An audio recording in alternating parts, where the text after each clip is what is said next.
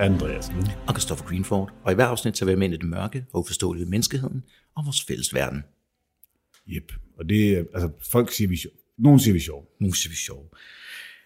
Det her er det andet afsnit af om Richard Francis Cottingham. Cottingham, The Torso Killer. Og vi har allerede afsløret, hvorfor han bliver kaldt The Torso Killer. Det er fordi han en enkelt gang efterlader 2 kroppe uden hænder og hoveder. Ja. Det er sjovt, hvis man læser om ham på nettet, så er han jo kendt som The Torso Killer, som altid efterlader kun overkroppene. Det er ikke rigtigt. Han har gjort det 1 gang. Ikke? Bare fordi man kan allerede angive 1 gang. Ja, så man ikke vil lide sig af den grund. Nej, præcis. Ja, så bliver man bare lige pludselig kendt som The Goat Fucker. Det er simpelthen bare tarveligt. Jeg valgte Belize i stedet for jyde. Så det lige, hvor smart jeg var der. Ja, der var du faktisk meget. Det er fordi, du kender vores lyttere. Hvad? Det er fordi, du kender vores lyttere. Jeg vil gerne kunne komme tilbage til Horsens. Faktisk, ja. Vi afbryder os selv en gang til, for endnu en gang at fortælle jer om HelloFresh's herligheder. I skal simpelthen gå ind på hellofresh.dk, og så skal I bruge vores rabatkode. Og vores rabatkode, det er FRESH-stribe, FRESH-TRIBE. Og hvis I bruger den, så kan I få op til 1.199 kroner i rabat på de første 5 måltidskasser, og I får fri fragt på den første måltidskasse. Som vi også sagde sidst, hvis I ikke har været medlem i 12 måneder, så kan I stadigvæk bruge koden og få udnyttet tilbuddet en gang til. Christoffer, hvilke måltider har du overvejet? Jeg har mine øjne på her, fordi nu begynder, det har været en fantastisk sensommer, Indian sommer, som vi holder af, ikke? Jo. Men vi kommer ind i den lidt mørkere, lidt koldere periode, hvor man skal sidde derhjemme og hygge. Jeg tænker, en Cæsar-inspireret salat med ovenkartofler, kunne jeg rigtig godt se mig selv lige se nogle afsnit af nogle favoritserier, og sidde og spise der. Ja, og den er jo også, den ligger jo lige op til vores næste emne, hvor, for det er en af de der, hvor det er under 650 kalorier. Hvor kalorierne er i fokus, ikke? Hvor kalorierne er i fokus, lige præcis, fordi vores næste emne er, Altså, det er jo næsten som 3 appelsiner om dagen, ikke? Det er næsten som 3 appelsiner om dagen. Der er i hvert fald fokus på sult. Er det ikke det, vi siger?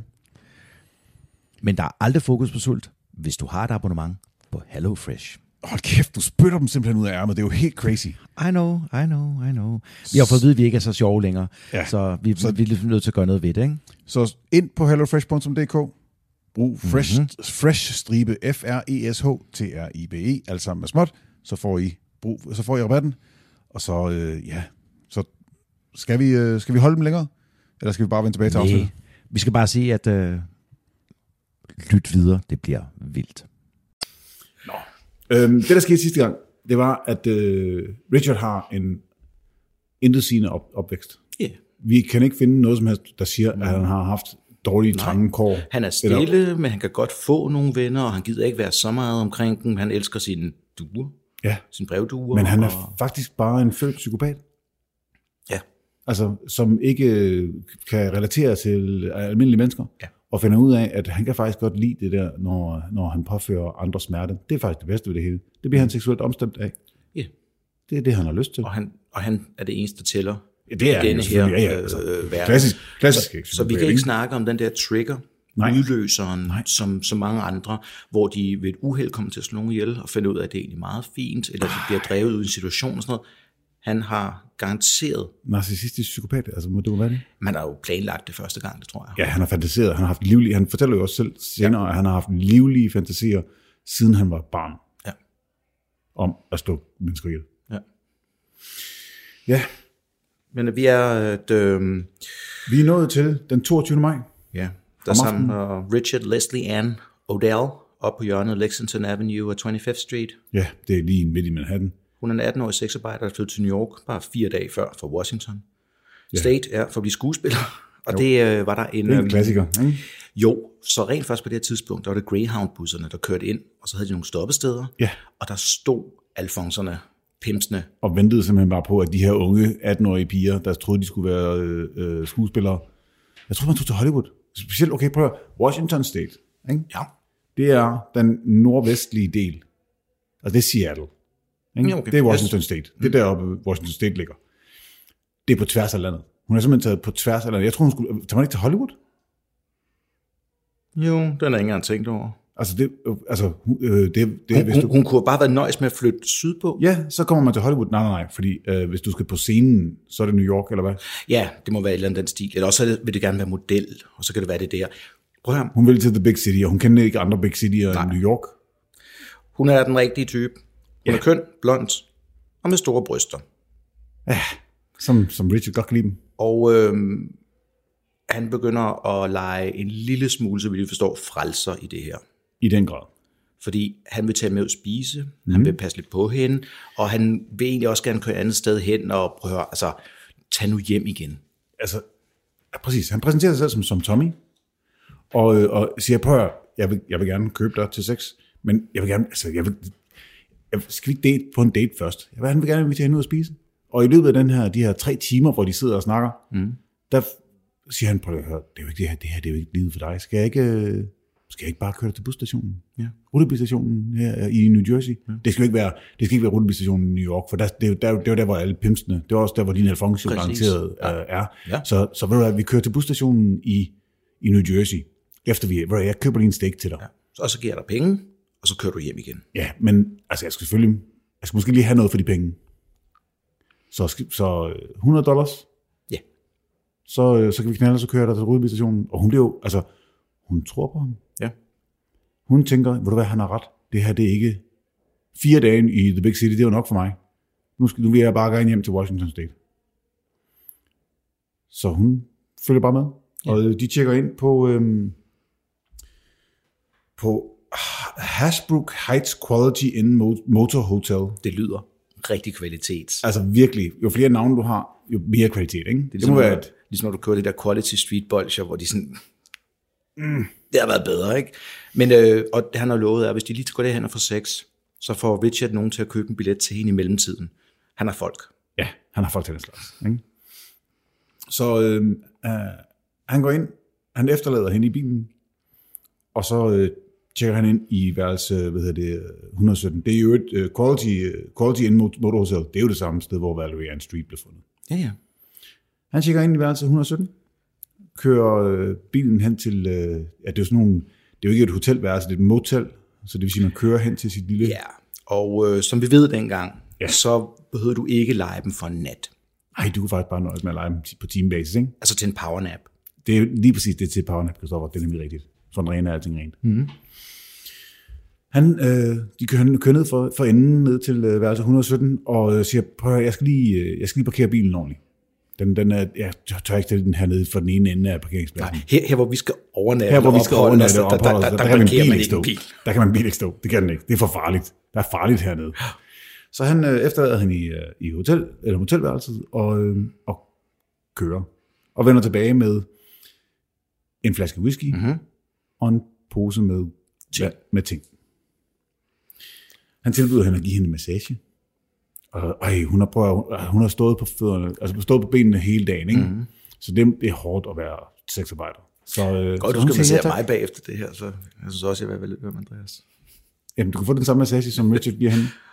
Hvad var det?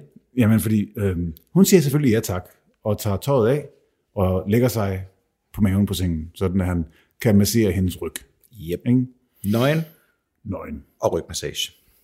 Lige præcis, det er den bedste måde. Phuket style. Hvad? Go. Richard han sætter sig over skrevs på hende, og så trækker han sin kniv. Ja. Og så holder han den for struben af hende, og tvinger hende i håndjern bag hendes ryg. Altså hun har hænderne i håndjern bag ryggen. Ikke? Og så begynder han simpelthen at torturere hende. Ja. Mens han fortæller hende præcis, hvad det er, han har tænkt sig at gøre hele tiden. Altså han siger til hende, jeg kan lide at påføre smerte. Du er en luder, der fortjener hver eneste lille smule smerte, jeg vil udsætte dig for. Så vender han rundt og begynder at skære hende i brysterne. Ja. I løbet af de næste mange timer, så kender vi efterhånden The Richard Treatment. Ja. Jeg synes, han faktisk tager den et skridt videre den her gang. Ikke? Ja. Brændemærker på bryster, vagina og anus. Det er et lorte askebær. Okay, lorte askebær. Kender du det, når man godt kan høre, at man skal lade være med at sige det, men ikke kan stoppe sig selv? Den var god. Ja. Bider hendes brystvorter af. Ja. Ja, voldtager hende, og bider dem af. voldtager hende i alle huller, tæver hende med et læderbælte og skærer i hende. Og så siger jeg bare, okay, så du brændemærker hende, og så voldtager du hende bagefter. Fordi så gør det bare mere ondt. Præcis. Fuck ham. Dermed mere nydelse til Ja, det er for ham, ikke? Hele tiden så fortæller han hende, hvad det er, han gør, og hvorfor han gør det. Ikke? Hvad han har tænkt sig at gøre, og igen, hun er nødt, der skal straffes, og alle de andre har taget imod det, og det bliver hun også nødt til. Og for at sikre sig, at hun ikke ligesom ødelægger det hele og besvimer for eksempel. Ja, det vil det vil ødelægge nydelsen. Så har han en våd klud liggende, som han dupper hende i hovedet med en gang imellem, for at holde hende vågen. Altså sadismen i det her er svær at skalere i forhold til andre, vi har talt om, men den er altså helt den er helt op, den er op på 11, ikke? Jo, for altså folk det morder, vi har snakket med, der har ikke brugt så meget tid på det. Nej. Den del af det. Godt, at de holdt folk fanget. Over tid har voldtaget dem, over tid har gjort ting ved dem. Ja. Men det her kontinuerlige, og så bygge op. Altså, ja, fordi altså, han samler hende op om aftenen. Yes. De tager hen på hotellet, der er den lidt efter midnat. Ja. Så på et tidspunkt, så får hun hænderne fri. Og rækker ud på sengebordet, hvor Richards pistol ligger. Peger den mod ham og trykker på aftrækkeren. Det er en legetøjspistol. Det er en legetøjspistol. Så han rækker ud efter sin kniv. Hun har jo ikke tape på munden, fordi han kan faktisk godt lide at høre hende skrige, og han tænker på Quality Inn Motel, der er ikke så mange gæster. Det er ikke så farligt, det her. Jeg vil hellere høre hende skrige, det højner min nydelse. Og nu skal I tænke, sæt jer lige ind i denne her. Hvorfor tror I, at vi kender så mange detaljer om det mor her? Tænk lige over den, og så fortsætter vi.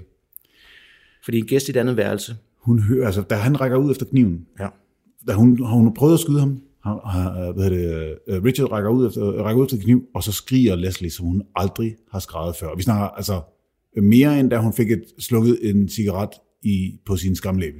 Ikke?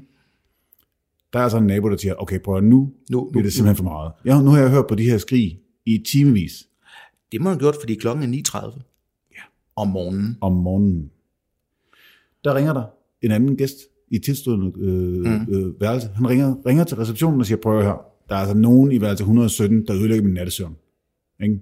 De spiller høj musik, og de skriger. Ikke? Receptionen ringer til politiet med det samme. Klart.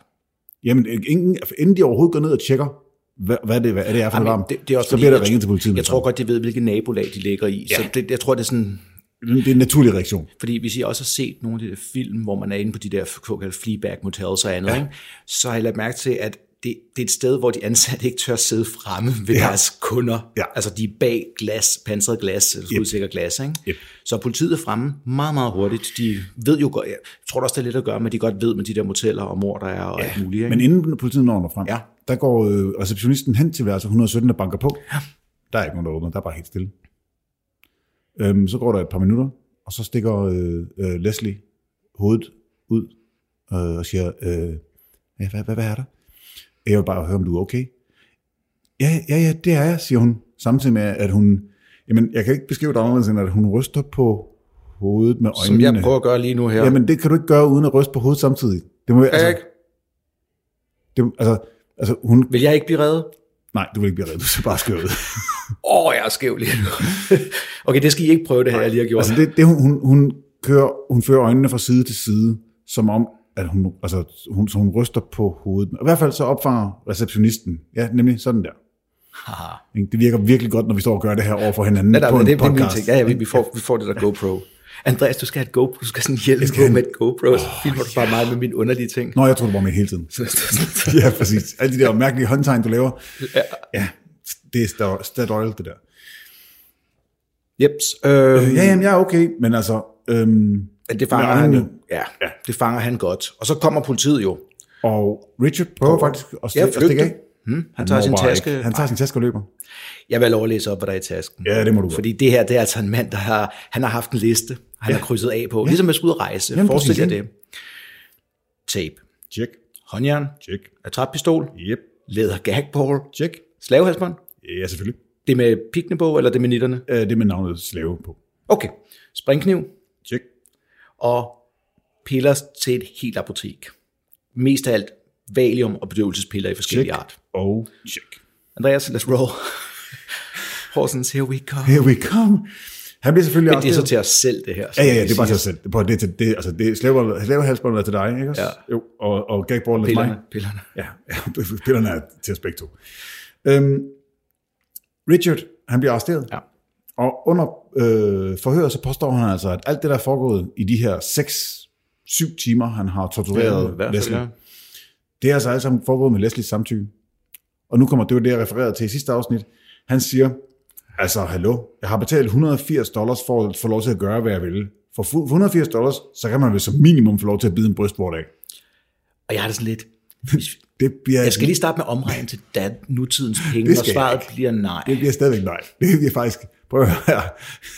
Hvis du skal bide min brystvort af, så skal du betale... Er der en pris? Der er en pris på alting. Det ved vi altså. Er det? Ja, 100%. Men den er meget, meget højere end $180. Det er godt, Andreas. Du har stadig lidt... Jeg har prioriteterne i orden. Ikke? Du har stadig lidt... Hvorfor være gratis, når man kan koste penge? Ja. Er det ikke det ordsprog, vi har? Nå, nej, undskyld. Hvorfor være billig? Hvorfor være billig, når man kan være gratis? Det er sådan der. Ja. Han sagde, at det var blevet lidt voldsomt, fordi han var oprevet over hans igangværende skilsmisse. Ja. Og han skulle være med i domhuset til en høring, men det var udskudt, og det havde simpelthen bare gjort ham så frustreret. Ja, og så, det kan jeg godt forstå. Ja, så jeg gik altså ind til det her point. Hun har på intet tidspunkt trukket samtykke tilbage, så spillet var i gang, og jeg begyndte at spille det. Håndjernen, det er for min nydelses skyld, fordi jeg godt lide at bestemme. Ja. Hvad med ankelkæden, siger politiet så? Jamen, det er jo for, at hun ikke skulle gå i panik og løbe sin vej. Okay. Jeg ved ikke, altså, på en eller anden måde, ikke? Ja. Så er der... Det er Christoffer, du er bange for den haj, ikke? Godt, nu binder vi dig til stolen, vi sætter ud i vand. Hvad? Du skal ikke gå i panik, jo. Og løbe, eller hvad? Nej. Du kan ikke løbe i vand. Og vent til du ser mig, han haj. Altså, det at hun skriger af og nej, det er ikke at trække sit samtykke tilbage. Hvis der ikke bliver sagt vintersol. Hun sagde ikke safety word. Men tår i øjet. Det er præcis. Jeg skal have fulde oplevelse af det. Det må kun være én tåre i det ene øje. En tåre, der triller ned i din kæmpe, hvis du ser vintersol og kigger mig i øjnene. Det er lige præcis. Så stopper jeg. Ja. Og hvis du så har bind for øjnene, så kan man ikke se det. Det var bare en den slags lege, jeg kan lide at lege. Jeg vil gerne føle, hvordan det er at have nogen i sin magt. Ja. Altså, kniven. Jeg pegede på hende med den og sagde til hende, at hun skulle være stille, men ikke på en truende måde. Det skal vi altså prøve en dag, Andreas. Vi skal prøve at se, hvad vi kan pege på den anden i en ikke-truende måde. Med en kniv og sige det skal være stille. For en ikke omvendt, eller hvad skal man? Eller... Pege på dem med skæftet. Skal man putte en klovnenæse på den? Jeg har en bedre idé. Vi går ud på gaden og peger på folk med en kniv og siger, de skal være stille. Ja. Og så siger, det er ikke min og så politiet kommer, så viser man æblet den anden hånd og siger, nej, det er bare til. Jeg spiser æbler. Jeg spiser æbler. Hvad? Er det ikke 1950 længere? Den er under 6 cm, så jeg må godt. Hvorfor kigger du ned, mens du siger det? Jeg har mine hænder her. Jeg kan ikke se andet, end at du har... Jeg har bukser på. Godt. Og det er en af grunden til, at vi ikke skal have GoPro-kamera normalt. Der var grunden til, at vi ikke skulle have GoPro. Yep. Janet, hans kone, hun reagerer jo... først så siger politiet, kan der noget til andre sager? Jeg siger ikke noget. Men det virker til gengæld, det har sådan lidt en mærkelig konsekvens, det her. Ja. Fordi at Janet tænker, nu skal hun støtte op af sin mand, så hun trækker skilsmissen tilbage. Fordi på alle de andre ting, det var for meget, men det her... jeg elsker ham jo stadigvæk. Det kunne han jo ikke finde på. At tro, han kunne have gjort det.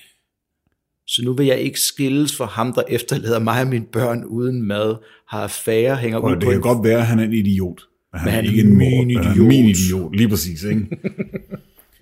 Det er jo fuldstændig notters. Altså, det er jo... Ja. Politiet, kom. De renser deres hjem. Ja. Altså, hans og Janets hjem. Og her synes jeg, at han laver den klassiske fejl. Husk det nu, kære seriemorder. Lad nu være med at samle. Lad være at have et rum, som andre ikke må komme i. Og kvinder, lad være med at acceptere... Lad være med at være gift med en mand, der har et rum, du ikke må gå ind i. Altså, det er aldrig gået godt i længden. Nej. Hvad skulle de gemme derinde, som du ikke må se? Derude, Warhammer. Jamen præcis, men så kan de må godt se Warhammer. De må godt se det. Altså, jeg var faktisk med stolthed vise det frem. Altid for langt at se, hvad der er, din mand render rundt i hans rum, kælder eller lignende. Ja, eller hey, det er sexistisk det der. Kvinder kan også godt være seriemordere. Det skal vi snart have en af. Jeg tænker Eileen Wuornos spiller til fod. Nå, men i det her kælder, som er Richard Cottinghams domæne, børn og kone, ingen adgang. Nej. Der er der trofæer fra nogle af hans ofre. Og jeg har virkelig forsøgt at finde ud af, hvor mange trofæer der var dernede. Ja. Det står der simpelthen ingen steder. Men der er i hvert fald en lille bamse, der tilhørte Valerie Ann Street. Der er en ørering fra hende, der fik revet øringen ud, og en nøgle til Mary Ann Carrs hoveddør. Den er sådan lidt damning. Jeg vil faktisk sige, at Valerie Ann Streets bamse måske også, og øringen, der matcher den, der er blevet revet. Altså, han bliver ret hurtigt sigtet for vanvittigt mange forbrydelser. Frihedsberøvelse, voldtægt, mord. You name it, he did it. Han fylder, det er bingo-kortet fuldt, ja. Ikke? Overfald på Leslie, Karen Schultz, Susan Grieger, og de identificerer ham alle sammen i en line-up. Ja. Så det går ikke godt. Nu er han, til det indledende retsmøde den 5. oktober 1980, der erklærer han sig ikke skyldig. Og der bliver sat en kaution på $350,000. Og det kunne godt virke som om, at dommeren måske ikke helt troede på det. Ja, så samme aften, så knuser han sine briller, og prøver at skære sin puls over med glasskårene, fordi nu vil han altså ikke mere. Det lykkedes ikke for ham, og det har så den uheldige effekt, at næste stykke tid, så kan han ikke se noget. Ja, fordi han bruger faktisk rimelig kraftige briller. Og jeg tror helt klart, det har været sådan lidt, skal vi give ham nye briller? Nej, de er bedste ordre. Fuck det. Hvor længe? Nej, desværre. Det ved jeg ikke. Hvor lang tid kan vi trække den? Så han kan ikke engang læse alle de her dejlige nyhedsartikler om ham selv. Janet, hun fortsætter med at støtte ham. Ja. Siger, han er en hengiven mand. Det er og meget opmærksom på sine børn. Jeg vil sige, hun har en utrolig lav barre for hengivenhed. Jeg er godt klar over, at det var en anden tid, og mænd i 70'erne og 80'erne ikke... Det er som hvis man ikke sparker sin hund hver dag. Ja, præcis. Har du slået din kone i dag? Ja. Ikke? Ja. Richards naboer og hans søster, de kunne heller ikke tro på, at Richard kunne finde på den slags ting. Nej. Og som den ægte narcissist, han jo er. Han er jo en total narcissistisk psykopat. Så vil han gerne vidne i sin egen retssag. Og hvad er det første regel er? Det er dumt. Det må du simpelthen ikke. Hans advokat siger til ham, okay, prøv at høre, du skal lige forstå det her. De kan krydsforhøre dig. Det er ikke bare dig, der får lov at gå op og sige noget, og mig, der spørger dig. Du skal svare på deres spørgsmål. Du skal svare på deres spørgsmål. Ja, prøv at jeg kan få folk til at tro på hvad som helst. Altså, det er jo det, han sagde tidligere. Det er en guddommelig kraft, jeg har. Men man siger, han starter sådan rimelig hårdt ud, ikke? Ja, altså han starter jo med at sige, at jeg har længe fantaseret om at binde en forsvarsløs kvinde og have dem i min magt. Det er ikke nødvendigvis... Altså... Nej. Det er et interessant forsvar. Det er et interessant forsvar. Ja, og det han måske skulle have undladt i det her, det var forsvarsløs. Ja. Jeg tror mere, han skulle have sagt en underdanig. En underdanig, ja. Eller et eller andet den stil. Efter aftale. Ja, forsvarsløs. Han kunne godt lide, at hans ofre, og han kalder dem ofre, kaldte ham master. Ja. Og hvis de ikke gjorde det, var der voldsomme konsekvenser. Men mor, nej. Prøv at kigge på hende. Hun har kun brændt og bidt over det hele. Altså, havde jeg mødt hende, hvis jeg ikke var kommet? Aldrig. 3 af jeres vidner er nogen, der har overlevet. Det plejer at være sådan med vidner. Altså, jo, men hans pointe er jo netop, jeg har jo ikke slået nogen ihjel. Nej. De kan identificere mig, derfor har jeg ikke slået nogen. Altså, jeg kan godt se resonemanget, jeg er ikke sikker på, at det hjælper ham i en retssag. Bortset fra han så bagefter også siger, at han aldrig har set dem før. Ja. Altså, han har aldrig set Susan Grieger, Pamela Weisenfeld og Karen, og der er slet ikke Karen Schultz, fordi hun er jo ikke sexarbejder. Og Valerie Ann Street, hvordan hans fingeraftryk var på hendes håndjern, når han aldrig havde mødt hende? Ja, han har ikke nogen forklaring. Han siger bare, at det passer ikke. Så det I tog mig for, som jeg selvfølgelig ikke har gjort, det er det eneste. Jeg har købt voldsom sex af Leslie Ann Odell med hendes samtykke. Ikke alle i hans omgangskreds tror på hans uskyld. Hans kæreste, Barbara Lucas, hun vidner faktisk imod ham. Ja, det var så for første afsnit hende, han havde en affære med, mens han var gift. Ja, nemlig. Og også, siger Jemin, han kørte den der grønne bil, som nogle af offerne havde set ham køre i. Hans forsvarsadvokat prøver at vise et billede af Richard som en god borger. Ja. Og en hårdarbejdende kollega. Det går heller ikke helt super godt. Nej, for det viser sig, at Richards komme og gåen på arbejde er måske ikke helt perfekt, så du kan hverken få alibi ud af den, plus du kan heller ikke vise, at han er den gode hårdarbejdende, for han er der ikke altid. Nej, og så stjæler han fra sine kollegaer. Nå ja, det er rigtigt. Men der er simpelthen flere kollegaer, der dukker op og vidner om, at nogle af de der lørdage, hvor nogle af de her overfald måske er gået, der har han måske gået lidt tidligt fra arbejde. Ja. Og når ja, alle vidste, at han gik og stjal fra os. Så vi kunne ikke vise noget, men det vidste alle. Okay. Og han pralede med stakke kontanter, han lokkede sexarbejdere med, og han havde da fortalt den fucking idiot, at han bedøvede dem, så de var nemmere at arbejde med. Det lyder ikke helt... Altså... Det er ikke den rigtige måde at sige det på. Nej. Så i juni 1981, så bliver Richard dømt for 15 ud af de 21 anklagepunkter. Der er også nogle stykker. Ja. Overvældet af den her dom, så prøver han at begå selvmord igen ved at drikke 1,5 deciliter flydende antidepressiv medicin. Det er også noget. Det er pænt meget. Det er virkelig meget. Det er sådan noget, men, 15 gange dosis. Men jeg tror, betjenten her for jeg skulle tænke, nej, du er slet ikke færdig med Du er ikke færdig. I'm not done with you. Fordi ellers så kunne man jo lige så godt have gjort, som vi hørte i nogle af de andre sager, hvor politiet måske lige glemmer at kigge ind i cellen. Men nej, han bliver reddet. Så den 25. juli, så afsiges der strafudmåling. Han får mellem 173 og 197 års fængsel for mordet på Valerie Street og overfaldene på de 4 kvinder. Plus en anselig bøde. Ja, det må man sige. På $2,350. Fy. Ja, fordelt mellem 4 personer. Han vil først kunne prøveløslades efter 30 år. Altså i 2011. Nu sagde vi, at han stadig var i live. Kan vide, om han er prøveløsladt? Så var der retssagen mod Marianne Carr. Dammit. Der var utroligt mange beviser imod ham. Altså hans trofæ. Ja. Hans lighed med de andre overfald, som han nu er dømt for. Ja. Tapen, der blev brugt, som der var spor af på Marianne Carrs mund, det er den samme type tape, som han blev fanget med. Korrekt. En uge ind i retssagen, så ser Richard sit snit til at lave en Bundy.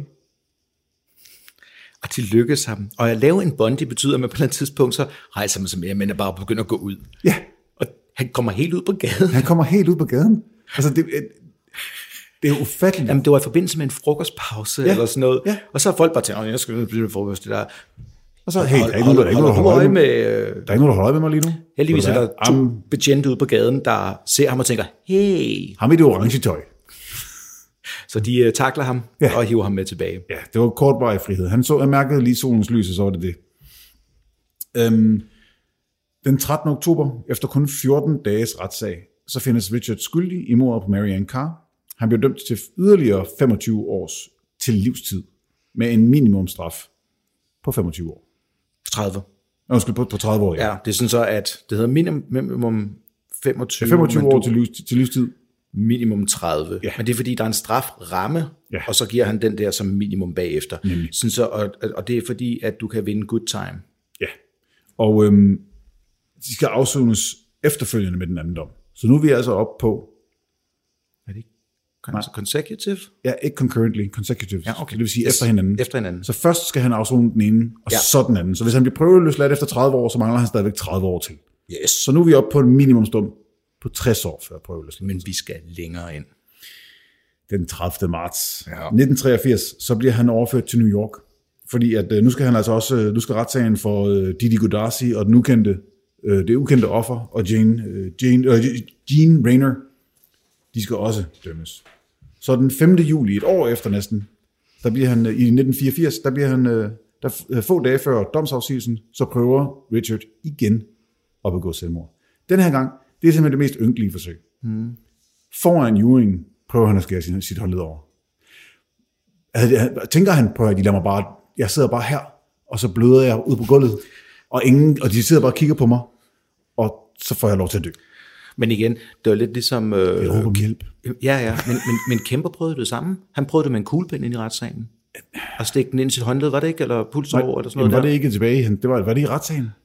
En af de gange, han prøvede det med os nogle gange. Ja. En af gangene var i retssalen også med ham. Men 4 dage senere, 3 timers betænkningstid, skyldig. Og han dømmes til yderligere 75 års fængsel. Så når vi på 135 år. Ja, så han kommer sgu ikke ud. Det gør han sgu ikke. I 2010, der tilstår han hans første mord på Nancy Vogel. Og han siger selv, tydeligvis, så må jeg jo være syg. Normale mennesker gør ikke de her ting, jeg gør. Det er faktisk i store træk historien. Det var den historie, vi havde planlagt at bringe, indtil jeg tilfældigvis sad og flippede rundt på nettet for nogle dage siden. Ja, fordi der er et addendum. Der er faktisk et addendum til, til Richard Cottingham. Det kommer her, og det var den 23. april i år. Ja, så det, som vi optager nu, så er det den 28. dag. Det er 5 dage siden, den her artikel kom ud. Og jeg har valgt at omskrive den. Ja. Så det bliver mere en historie, i stedet for at den går lige på til at starte med. Ja, kom med det. Så vi starter med Jennifer Weiss. Hun blev bortadopteret i maj 78 i New Jersey, mens hendes mor sad i statsfængslet samme sted. Og der er rent faktisk der, ikke? Lidt sørgeligt. Mm-hmm. Der er en afdeling adoptions... I fængslet. Ved siden af fængslet. Lige ved siden af fængslet. Ja. Fordi det åbenbart er meget normalt. Hun fik en god familie i en lille by, der hed Spotswood i New Jersey. Ja. 3 ældre brødre. Hun vidste, når hun var 4 år, at hun var adopteret. Fordi hun overhørte en bror fortælle af sine venner om det. Og så var der lige det der med hendes mørke hud. Ja.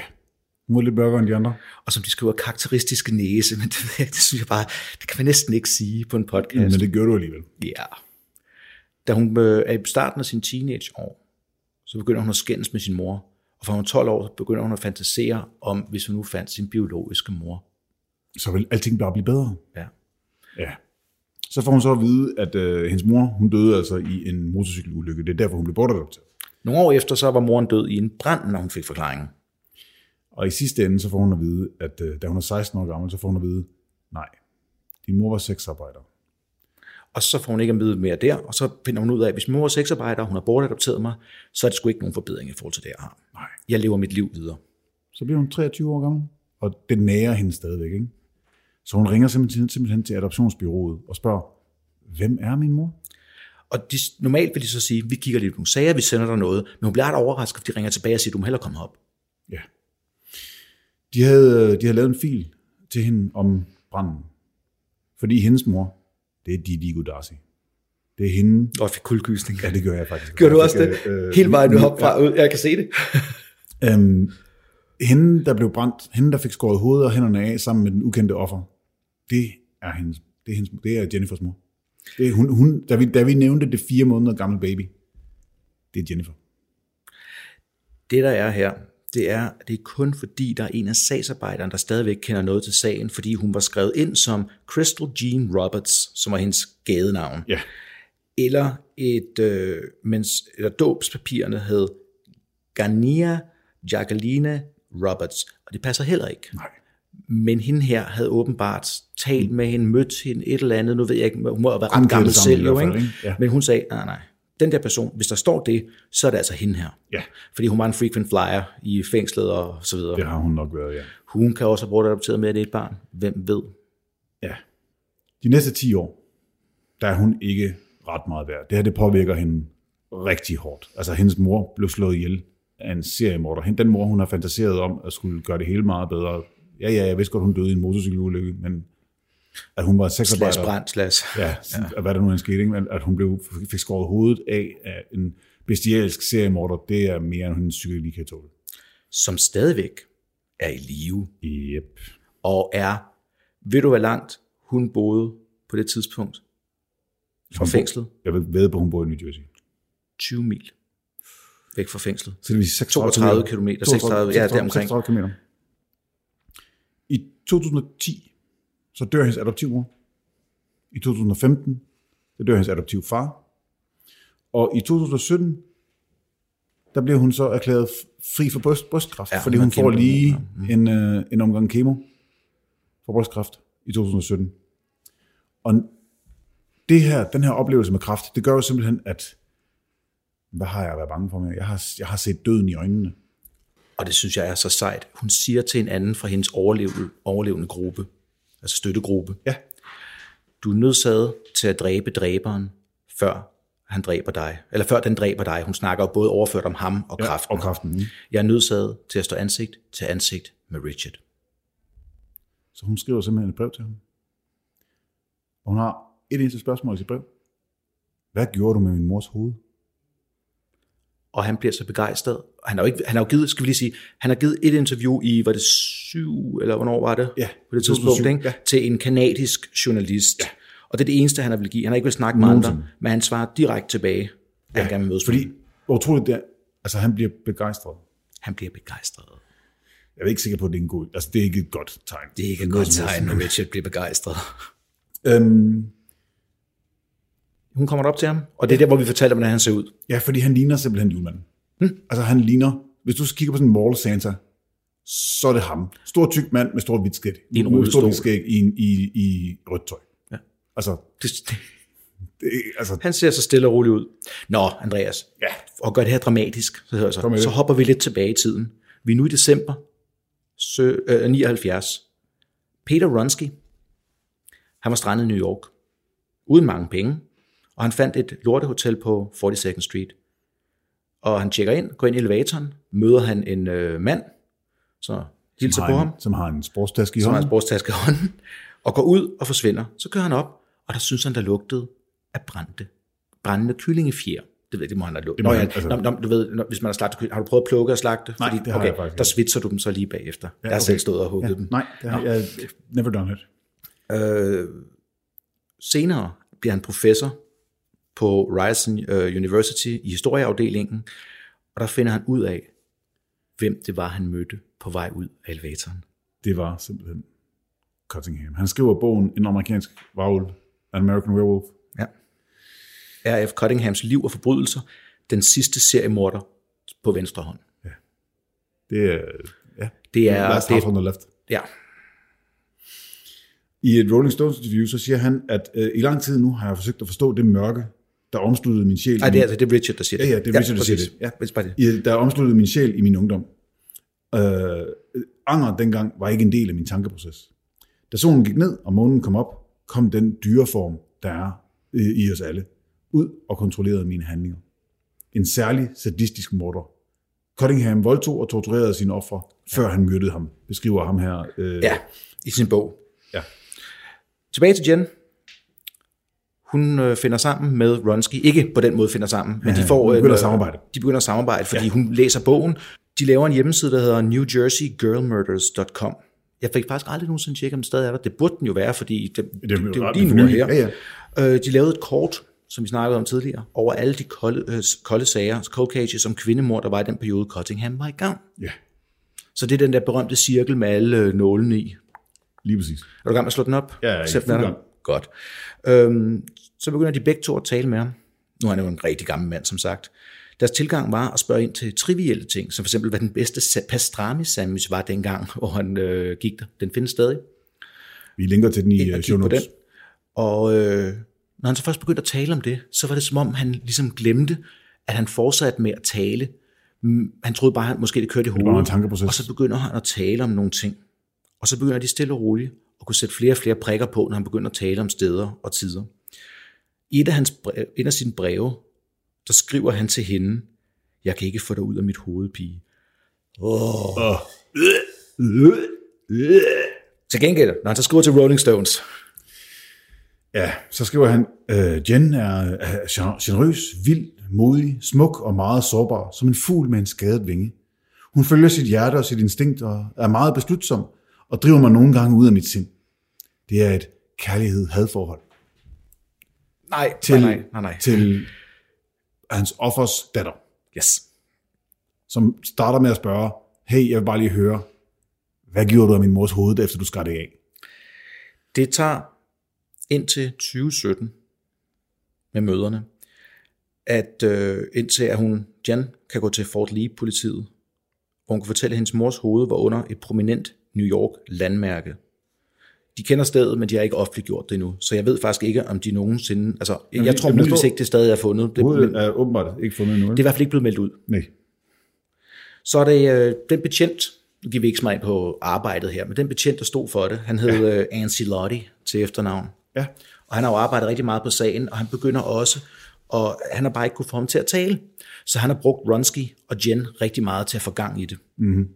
Og i et interview, igen til der Rolling Stones berømte der skriver han om betjenten Ancelotti.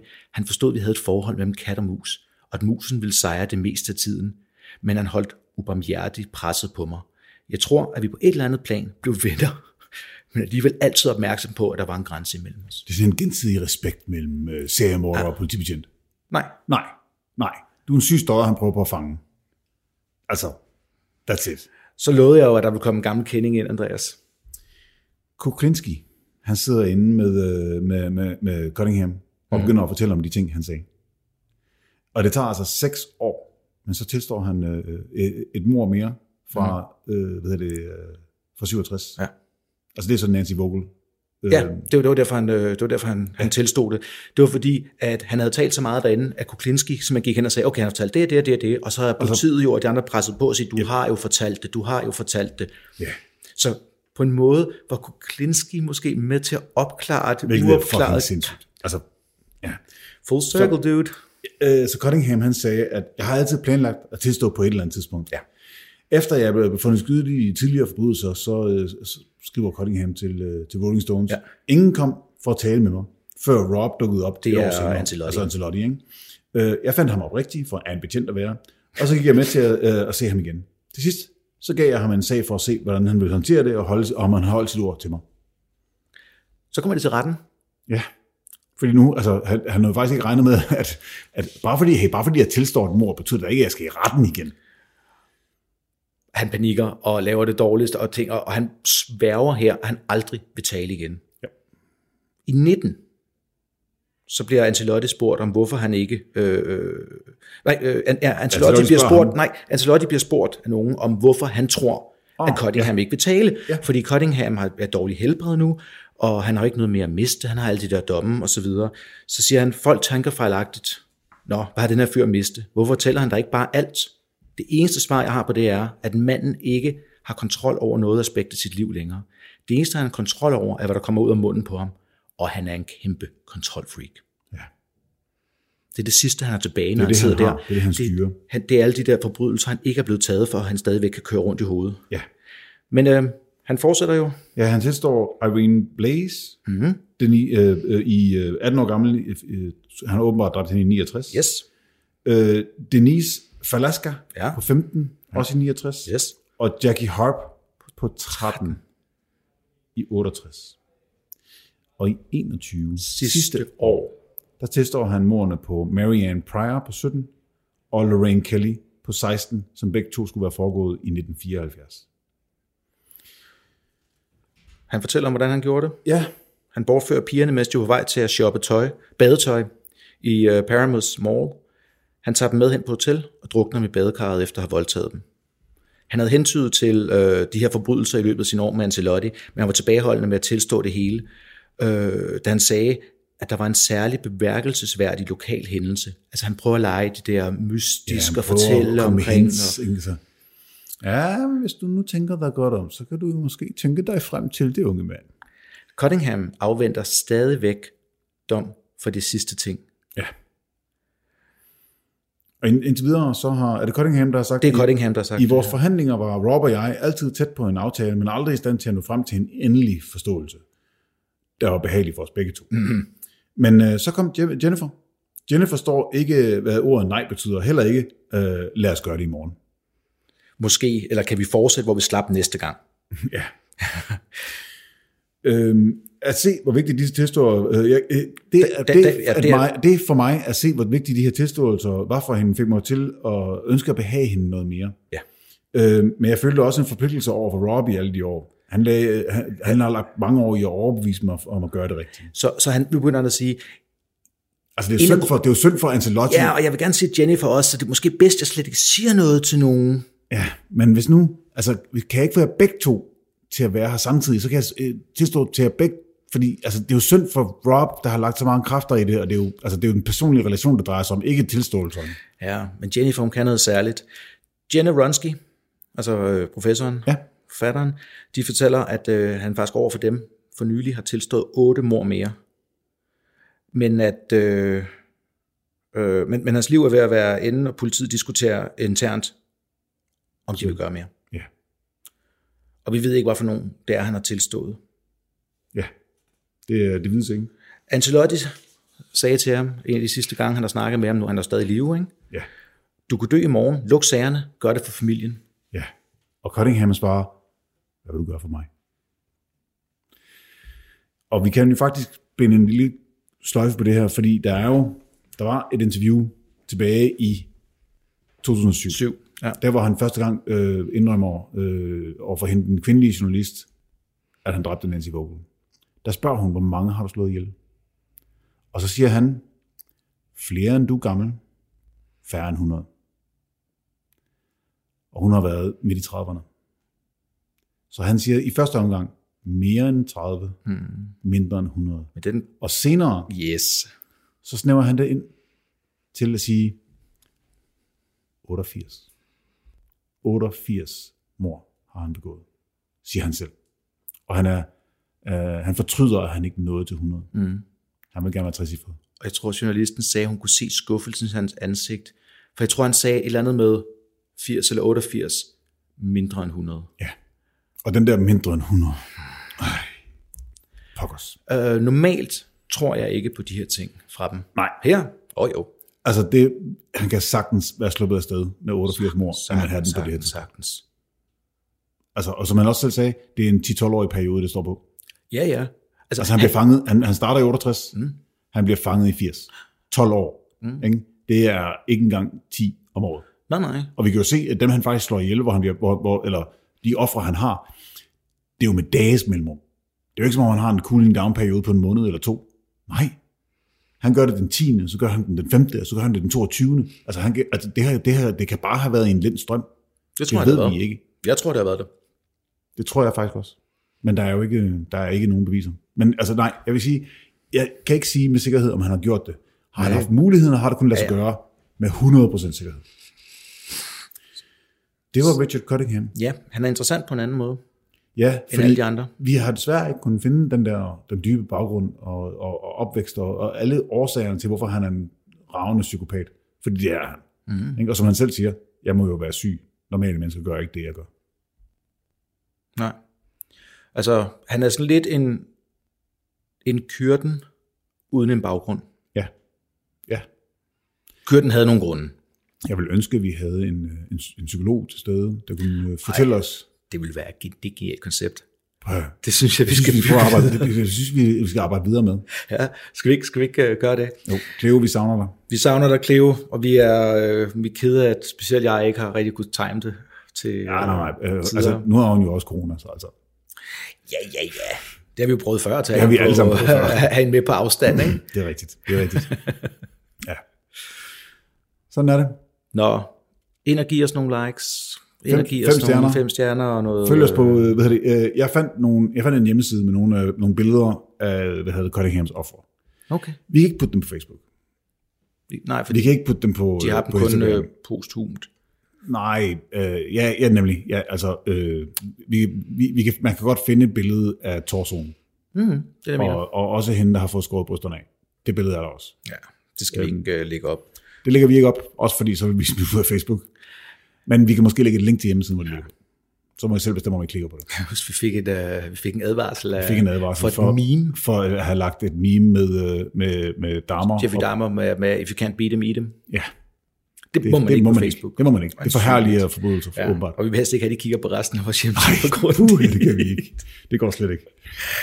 Så ja. Er der andet, vi skal sige? Der kommer en turné senere på året. Ja. Vi bliver ved med at reklamere for den, indtil vi har de specifikke datoer. All Things Live melder tilbage til os på et tidspunkt. Og ellers så arbejder vi os bare videre i det her. Og nu kommer der jo snart nu ved jeg godt, at den her kommer out of sequence på et tidspunkt, men der kommer jo snart en alvorlig hardhitter. Ja, det gør der i hvert fald. Vi er i gang med researchen til Albert Fish. Det bliver... Ja, for satan. Han har pladen fuld. Han er god. Feces. Så